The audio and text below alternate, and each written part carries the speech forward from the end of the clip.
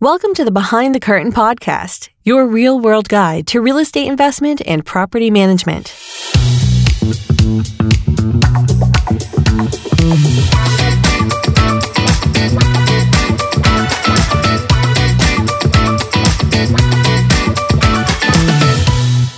All right, so I guess picking up where we left off last week, we were talking a lot about giving investors educational ideas, different scenarios and things we were talking about. So today we want to kind of cover some tips for investors. Now, you seasoned investors, a lot of these are going to kind of be like, yeah, okay, we already knew that.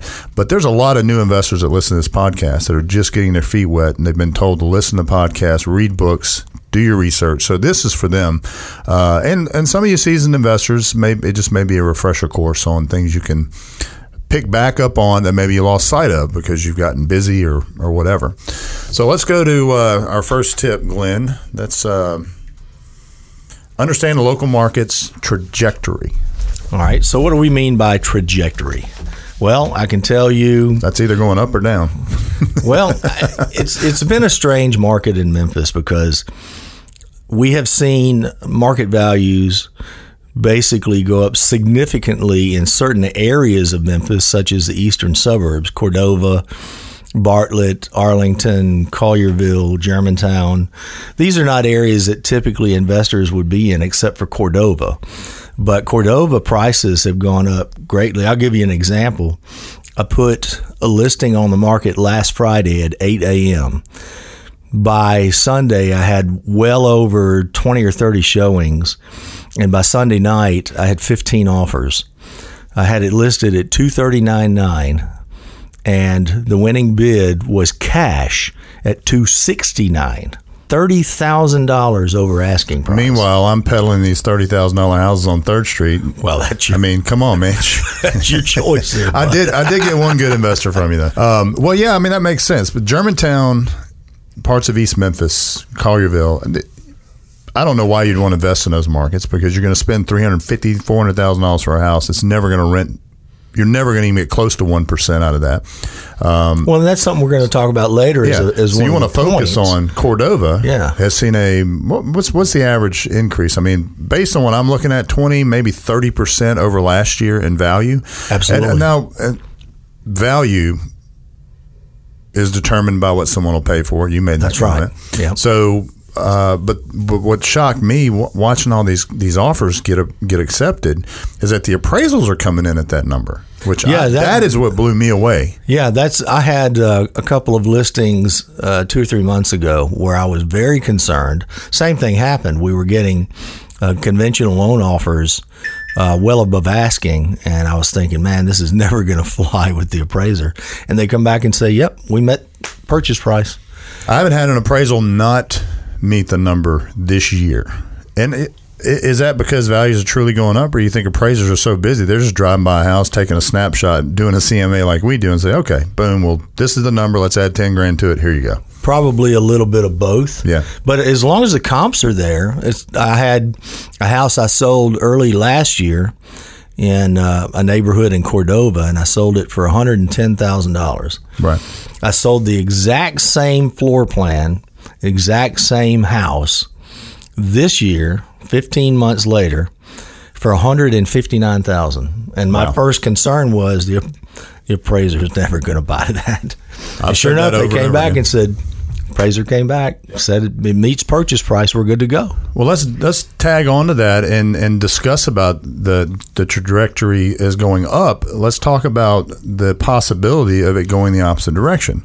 There's so many different experts out there that claim. Now, they're the same experts that claim we were going to have a tanked economy this year and the housing market is going to crash, and a lot of our investors sat on their money waiting for that to happen, and it didn't happen. Instead, it went the opposite direction. So when I say the word expert, I say that very loosely because I don't know if there's truly any real estate experts out there. It's hard to predict this market because we've seen some things in this market I don't think anybody could have projected, nor did anybody expect. And there's so many unknown variables. Yeah. We have a new president, new administration. We know that there's going to be a push to increase taxes, both personal taxes and capital gains.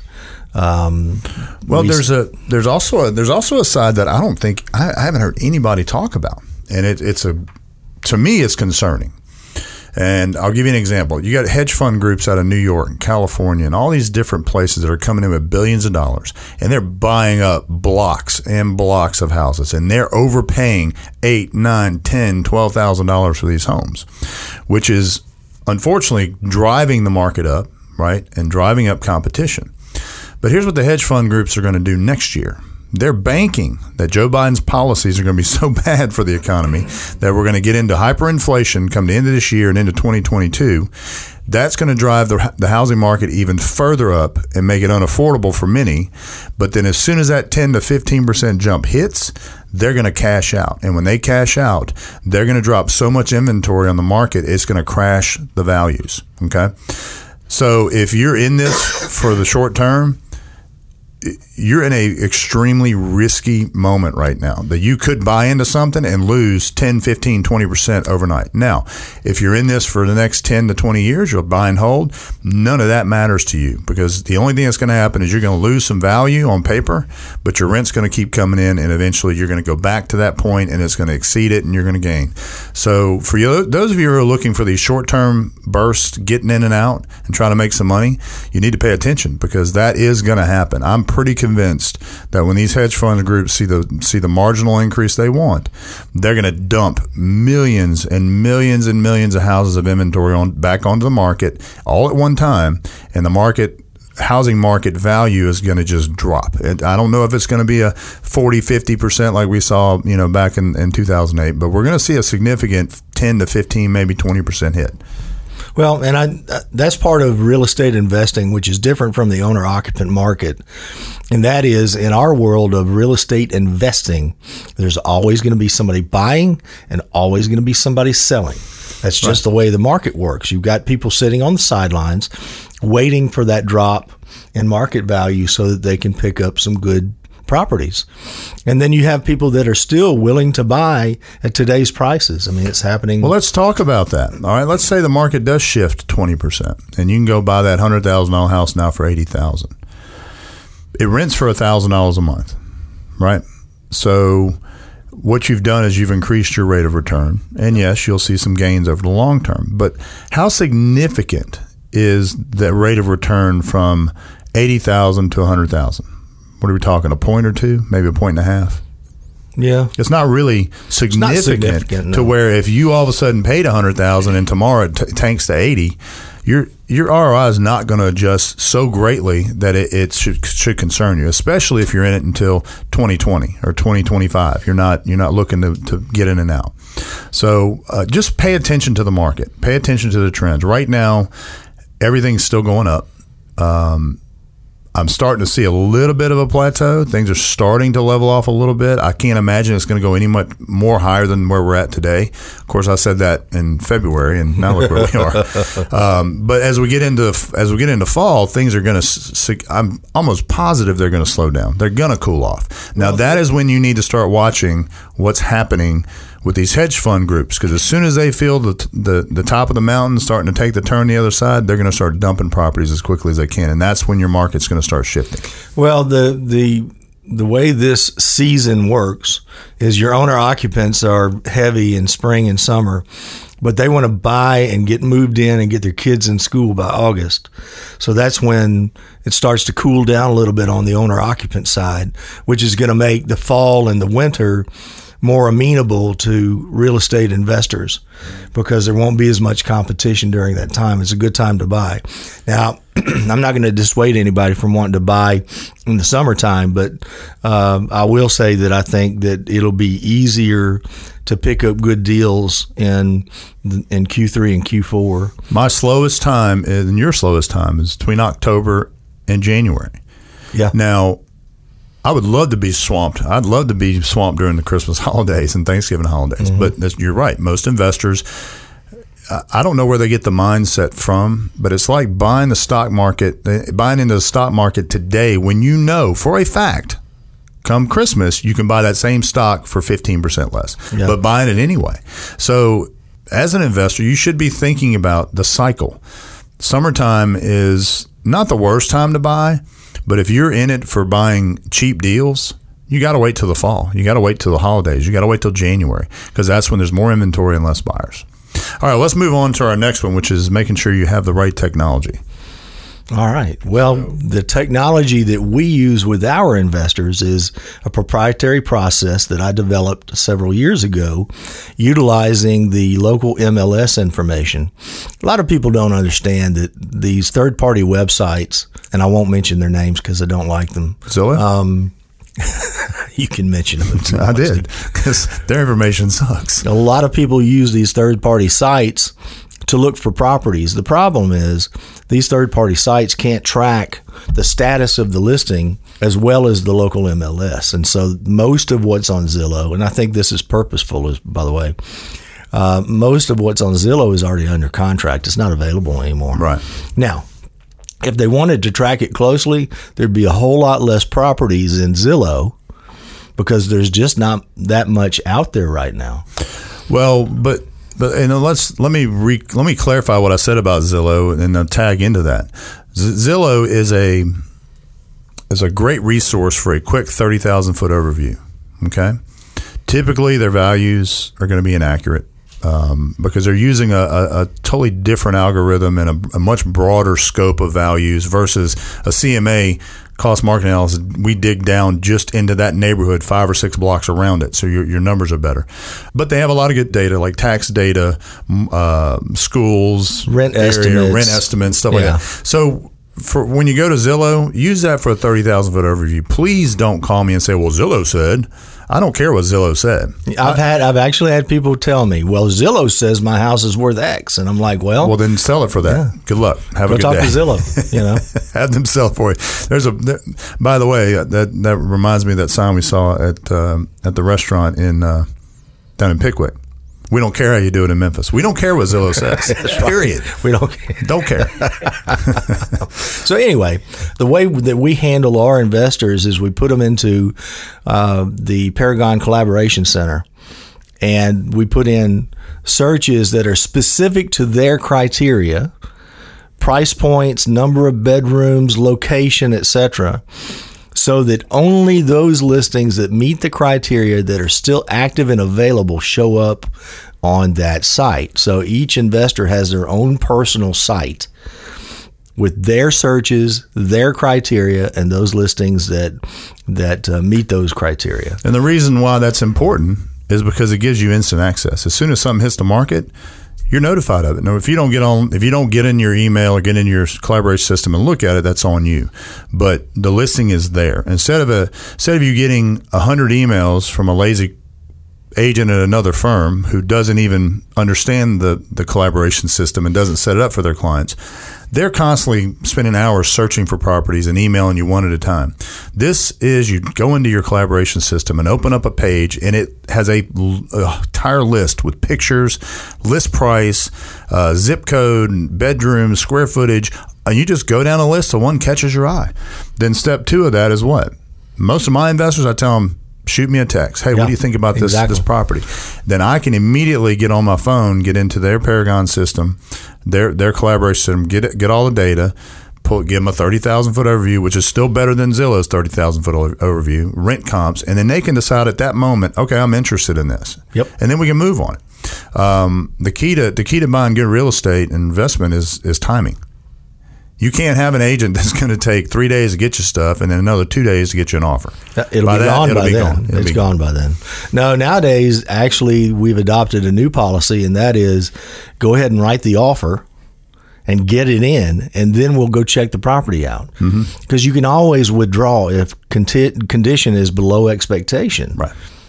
So it's a great system to use. My investors love it. I can actually go into the dashboard and see who's been in there, how many times they've accessed it, whether they've marked any listings as favorites or possibles. And it's a great system to use because if I see something interesting in there, I'll call them instead of waiting for them to call me.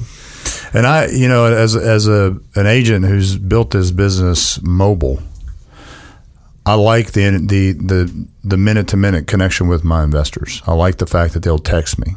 And they can email me. I have email on my phone. But if I get a text, I respond right? I know that it's something that if you take the time to text me an address, you've got an interest. That means I've got to move on it quickly. So, the more accessible we are, the more houses we sell. Because let's face it, investors are very impatient. They'll wait 5 days to respond to you, but as soon as they respond, you better be on the hook and ready to go. Because if not, they'll be finding another agent. Everything else is centered around communication. I mean, basically, other than the collaboration system, everything else we have is centered around the communication process that we have with our investors. It's not, in other words, I don't know about you. I'm pretty sure you're just like me. When the phone rings, I answer it. If it rings at midnight, I answer it. If I get a text at 10 p.m., which I did last night, I go to my computer and send them the data they asked for. So our biggest technology we have is just open communication. We're always available. I mean, I get calls on the boat on a Sunday. I get texts. I get emails. And last Saturday, we're trying to build a deck on the end of our slip. And guess what I had to do? I stopped right in the middle of it where everybody's working their butts off. I got on my computer and wrote 2 offers for an investor. Yeah. So technology is just standard technology. I think it's how you use it is what's important. I still tell the story from time to time. Well, a few times I've called another agent at another brokerage, and their message is, if you are calling after 5 p.m. on a business day, we will return your call on the next business morning. And I'm like, okay, and how do you expect to be successful when you adopt that kind of policy? In today's market, most investors have other businesses and other jobs. They have real jobs. They're not looking at properties during the day. I got a text from an investor last night, the one that texted me at 10 o'clock about a particular house. And you know who they are. Yes, I do. And he apologized because I'm so sorry that we only look at properties at 9 and 10 o'clock at night your time. And my response was, look, I get it. You have day jobs. You're not thinking about it while you're at work. When you get home, you have dinner. Then all of a sudden, you and your wife sit down and you start going through it and looking, and something catches your eye.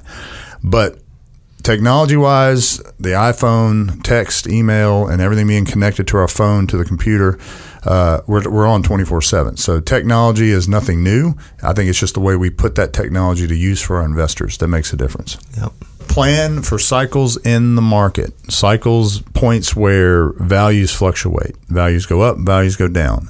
I think that the way to describe this point is not plan for it, but just be aware that it's going to happen. You don't know when the cycle is going to turn. But you don't, if you're long term, you're not worried about it anyway. The only thing that hurts a long term hold is unemployment. Okay. Unemployment on the rise, people not working, not able to pay rent can be hurtful to a landlord, as we've discovered during COVID. A lot of landlords got hurt because of this ridiculous, unconstitutional moratorium on evictions. So that can impact you long term. But other than that, market changes in value, market changes in inventory, none of those things matter to you if you're in this for the next 10, 15 years. Because let's face it, in 2008, I remember this specifically. The market crash, it's the biggest crash we've ever had. Yep. People are running for the hills with their hair on fire thinking, oh my God, the world's over. But people are committing suicide over this. I mean, it was devastating. But then 4 years later, what's going on? The market's kicking into gear, everything's normal, and everything's fine. So even in the worst crash we had, it took us 3 to 4 years to recover and about 5 to 6 years to match where we were previously. And then the next year we exceeded it, and it has not stopped yet. Yep. So when you think about the cycles, don't think about catastrophe, because even in the worst time in the housing market, we recovered fairly quickly for the amount of devastation that we got hit with. I mean, think about the number of evictions and foreclosures and banks a lot of banks went under. Because they didn't have the money to stay afloat. Well, and if you look at it, you had folks whose market values went down so much that they couldn't sell because they'd be short on their mortgage payoff. They became de facto landlords because they needed to move on with their lives, maybe got transferred for a job, divorce, whatever, and they couldn't sell. So what did they do? They turned it over to EPM to let them manage renters just to be able to pay the mortgage. Those were the smart ones because they're the ones that are selling today at top market prices. And so not only are they making up for lost time, but they're getting a gain out of what would have been a serious loss. A huge gain in just 10 years, yes, coming out of the worst economic crash that we've seen since the Great Depression. Think about that. 10 years later, those folks have now almost 50% increase in value of their property. So I guess the lesson here is don't be Chicken Little. Just cool out, get yourself a beer, watch TV and relax, and just let the market play out. Don't freak out every time any little bubble hits or hiccup hits, because it's real estate. Right? It's going to come back. It always does. Well, that's kind of like the stock owners that sell low. They go in and buy, and then the market tanks, and they decide to dump it and get out. And now they've got as if loss. If it's going to zero and never coming back. Well, I mean, Enron did, but that was a weird case. It's very hard to pull an Enron these days. They're pretty tight. LDDS, WorldCom, Enron, Those days, unfortunately, have a lot of people got hurt, but it changed how investors view investments and how they're monitored and how they're regulated to where that's not going to happen again. So, same with the stock market. If it tanks $20 a share, just hold on to it. It'll come Why back. lose $20 a share? Because eventually it's going to go right back to where it was. We've seen the market fluctuate. Wall Street has fluctuated all year long, all last year, because of COVID. Mm-hmm. And other factors such as the change in administrations, et cetera. But in the long term, is always going to keep going up. So let's go to the next one. Develop a perspective on what you think is overpriced and underpriced. So we touched on this last week, and we get this question a lot. What do you think the market value is? Well, what do you want to pay for it? Because that's the market value. Yeah. And a lot of people get fixated on the CMA and fixated on asking versus what the real market value is or whatever. Now, the only time this matters is if you're buying with a conventional loan and you need to get an appraisal. It does matter because it's got to appraise for your offer amount. If it doesn't, we renegotiate it backwards. But most of our investors are cash buyers. So if you're going in and the house is listed at $85,000 and we do a CMA and it says it's worth $76,000, but it rents for $950 a month. Even at $85,000, your ROI is still great. So why does the purchase price matter as long as it's renting and producing that 1% or higher, or that 8, 9, 10% net ROI you're looking for? If it produces that, who cares about the $85,000? It's not like you're going to pay $85,000 for it, and 10 years from now it's going to be worth $60,000. 10 years from now it's going to be worth $105,000. It's going to go up. So why does it matter? I always tell my investors I don't calculate return on investment for my investors. I give them the data. I give them what the asking price is, what the taxes are, what the rent estimate is. Let them factor in their own repairs, maintenance, etc. And I'll say, look at your ROI and tell me what you're willing to pay for this property based upon the ROI objective that you have. Mm-hmm. And if that's $90,000 instead of $85,000 on a house that the CMA reflects as being $76,000, it doesn't matter as long as you're getting the ROI that you want. All right. Where the purchase price matters is when they're listing it for $75,000 or $95,000 and the max rent is $800. Yeah, your ROI is upside down. So that is very important.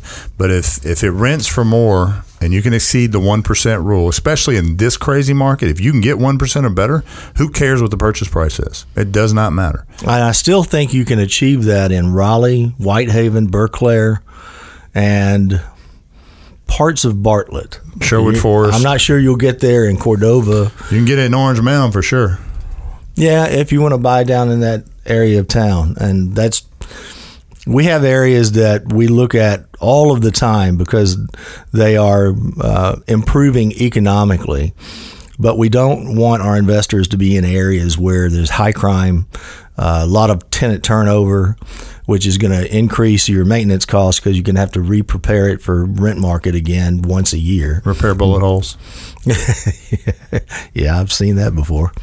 But we try to keep you in those areas where we expect the economic activity to continue to improve and bring those market values up. Whitehaven has Graceland. Raleigh has the Amazon facility and the Nike facility. So, if you want to buy an Orange Mound, you got to go street by street and take a look at it and see how it looks. Yeah. Well, I looked at one last night for an investor, and we're considering it. It's 3 or 4 blocks just past Highland on the left side of Park. So you're right in that area where, you know, you can go a couple of blocks and there's a lot of nice homes that are remodeled. There's a lot of remodeling going on over there. So yeah. I'm kind of seeing a turn, but it's one of those turns that it's like 3 steps forward, 10 steps back. I mean, it's going, but it keeps falling back into that because of the crime over there. So we'll have to watch it and see. Next tip for our investors is make sure you have enough capital. If you're going to buy a property, you have to understand that it's not going to cash flow all the time. Correct. If you have the HVAC goes out, water heater has to be replaced, you need some capital reserves held back so that you can deal with those issues. You can't let somebody go without hot water for 2 weeks while you try to figure out how to pay for a water heater. Exactly. Okay. The tenant has certain rights in the state of Tennessee. And so you need to have some capital reserves in case something comes up that you need to pay for and it hasn't, and you can't pay for it with the cash flow that you've gotten from the property yet. Mm-hmm. There's an old investment rule that has, or philosophy that has gotten lost over the last 20-something years. And it was one that was taught to me by a mentor of mine back when I was about 25 years old. Actually, when I first got it into real estate, dabbling in real estate. He had, I don't know, he probably had 150 properties, duplexes, single family, had a couple of 8plexes. But I remember, and he was in his 70s. He'd had them for probably 30 years. Or no, he's maybe mid-60s. And I'm thinking the whole time about the cash flow this guy's making, like how much money he makes every month.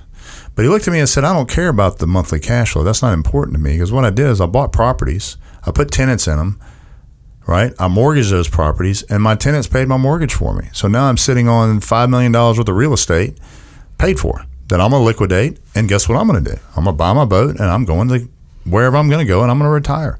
So the old investment theory was you buy a property, it's got a mortgage on it, you put a tenant in it so they cover your mortgage, your taxes, insurance, and your maintenance. You don't make a dime off of it.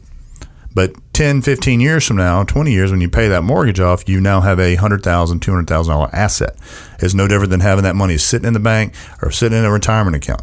Now, you can always equate the fact that they paid your note, taxes, and insurance and maintenance and factor that into your return, and your return's still outstanding. I mean, you've now gone and have a $200,000 asset that you've not put a dime into. And that was the way the original theory of real estate investment was put together. Now it's evolved into income. Most people are buying it because they want to make $200, $300 a month income off of each property, which is fine if you can do that. But if you don't make anything for a year, but you're planning on holding it for 20 years till it's paid off, then you're going to sell it for retirement, you're still coming out way better than most people that never took a step to invest in real estate.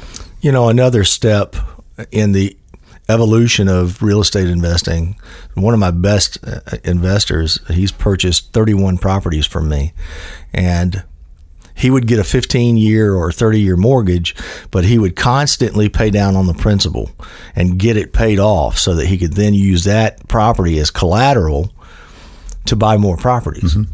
And he's done a fantastic job of it. And it's like you said, he wasn't looking for income. He was trying to get everything paid down so that he could use that collateral to get a line of credit or find another lender to make loans with to buy more property. Yep. Very smart way to approach it.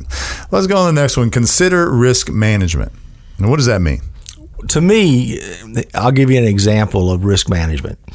Do you think you would be better off with 2 $100,000 homes or 1 $200,000 home as an investment? Being what I know now, 2 $100,000 homes. There you go. Spread your risk around. You spread your risk around because even a $200,000 house is going to have 2 HVAC systems, probably going to have 2 hot water heaters. So it's not like you've got more risk with 2 homes rather than 1. You're actually spreading your risk. That way you always know you're going to have at least 1 tenant, right? Yeah. $200,000 house, tenant leaves, you can be vacant for 60 days. Not to mention the larger the home and the higher the rent, the lower the smaller rental market you're in, right? When you get into, I'd say the sweet spot in Memphis is 1,200 down to 750 to 1,200. When you break that, your amount of available renters drops dramatically every $100 you go up. Yep. So the larger home with the higher rent, your vacancy rate's going to be higher. That's just math. And your ROI is going to be lower because at some point the market value and the rent value stops tracking together. And that's right now that's around $160,000, $170,000. And then when you talk about managing your risk, we kind of touched on that earlier. Manage your risk from a perspective of long term, if that's what you're doing. Don't manage it on a day-by-day basis. Don't be one of these guys that says, oh, my God, the market changed 4% yesterday. I need to liquidate. Don't manage it that way. If you're making $300 a house net, take $150 of that and stick it in the bank. Just hold on to it, right? Build yourself a nice little cushion, a surplus.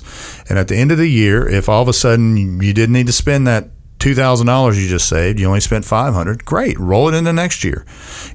I tell most of my young newer investors that have never done this before, take half your income that you make from a property and stick it in the bank. Once you do that for a couple of years and build you up a nice little cushion and a nest egg, then start using that money to do other things with. Get yourself protected. Make sure you manage your risk, because let's face it, we've seen it. We've seen a guy close on a house and a week later the sewer line in the front yard collapsed. We've seen you close and a month later the HVAC compressor just blows and there's oil everywhere. It's got to all be replaced. Yep. I mean, we've seen it happen. It happens. That's a risk you take when you buy real estate. Correct. It's just the way it is. So manage your risk that way. Just be smart, be conservative. I'm not gonna lie. When I was 24 years old, if I was making $300 a month on the side, you know what I'd do? I'd spend $299 of it, and have $1 left in my wallet. I mean, I understand that, but if you're smart about it, we know an investor. He was here for the summit, who has never made a ton of money. He's just an average working American guy, but he just paid $700,000 cash for properties. Wow. Because over the years, he's gotten properties and put all the money in the bank and then rolled that money. And when he got to a certain point, he'd buy another property. He ended up with almost $1 million worth of real estate in California that he liquidated, came to Memphis and just spent $700,000 of it in a 1031. So you don't have to have a ton of money to do it, but he was smart. He was conservative. He didn't get the property to live off of. He got the property to retire on.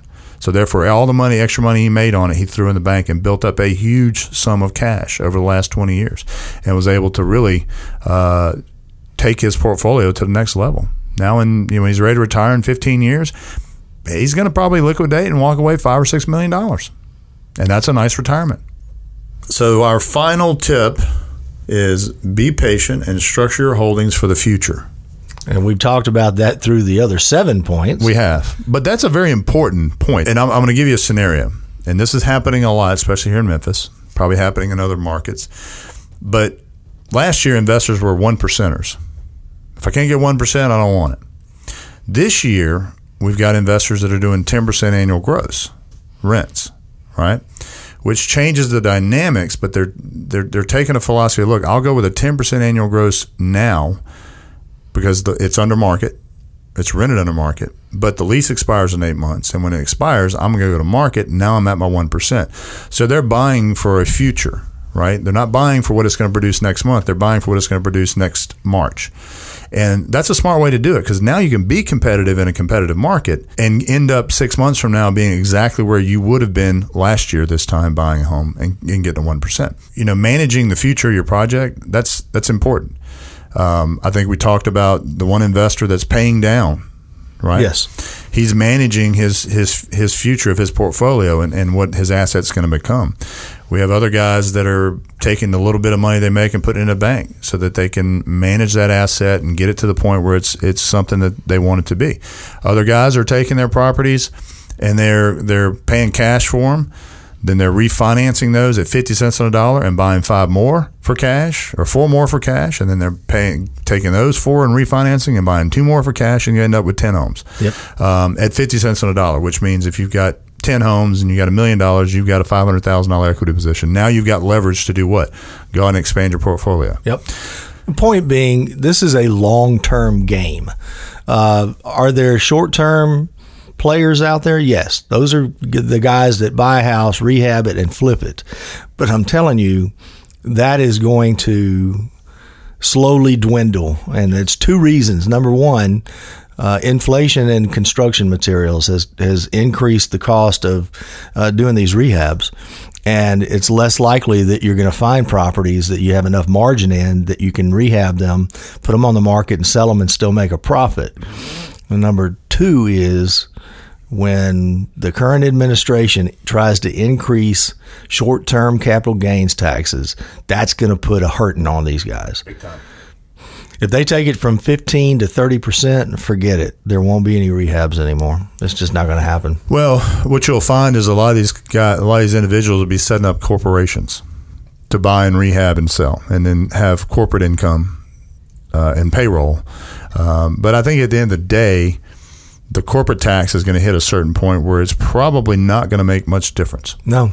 And construction materials have become so expensive that what would 2 years ago have been a $20,000 rehab is now $30,000 or $35,000. Yeah.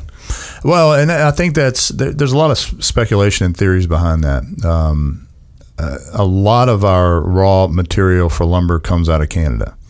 There's discussion that Canada's retaliating against Joe Biden for shutting down the Keystone Pipeline, which was very beneficial to Canada, hugely beneficial. And then there's other. I don't know why there's such a hike and an increase in the value. It's not like all of a sudden we have less lumber mills in the country. It's not like we have less trees. I just don't know what's driving it. And the thing that makes sense to me is that we're having to bring a lot of that lumber in to turn into building material out of Canada.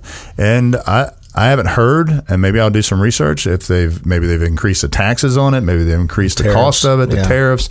Maybe they're just selling most of it to local Canadian, lumber mills and telling the U.S. lumber mills to, climb a tree. I don't know. They're probably selling it to China. Could be. And then we're buying it from China at 3 times what we should be paying for it.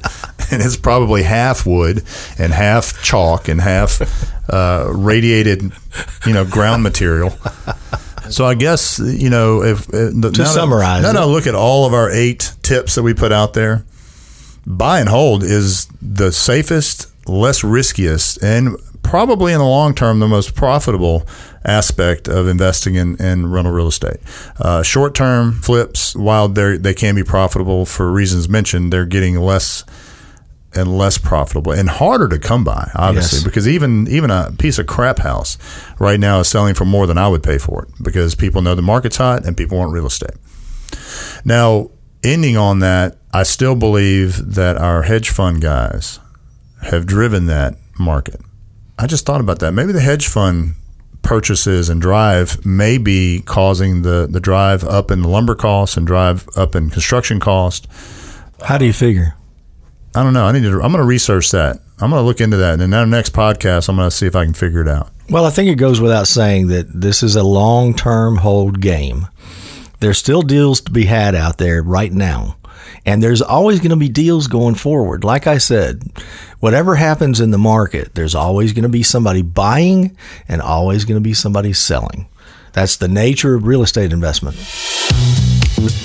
Thank you for listening to Behind the Curtain Podcast, your real-world guide to real estate investment and property management. Be sure to subscribe at BehindTheCurtainPodcast.com. And if you'd like to learn more about Enterprise Property Management's real estate services, please visit us on the web at EPMRealestate.com. This has been a Sound Ideas Group production for Enterprise Property Management, Inc.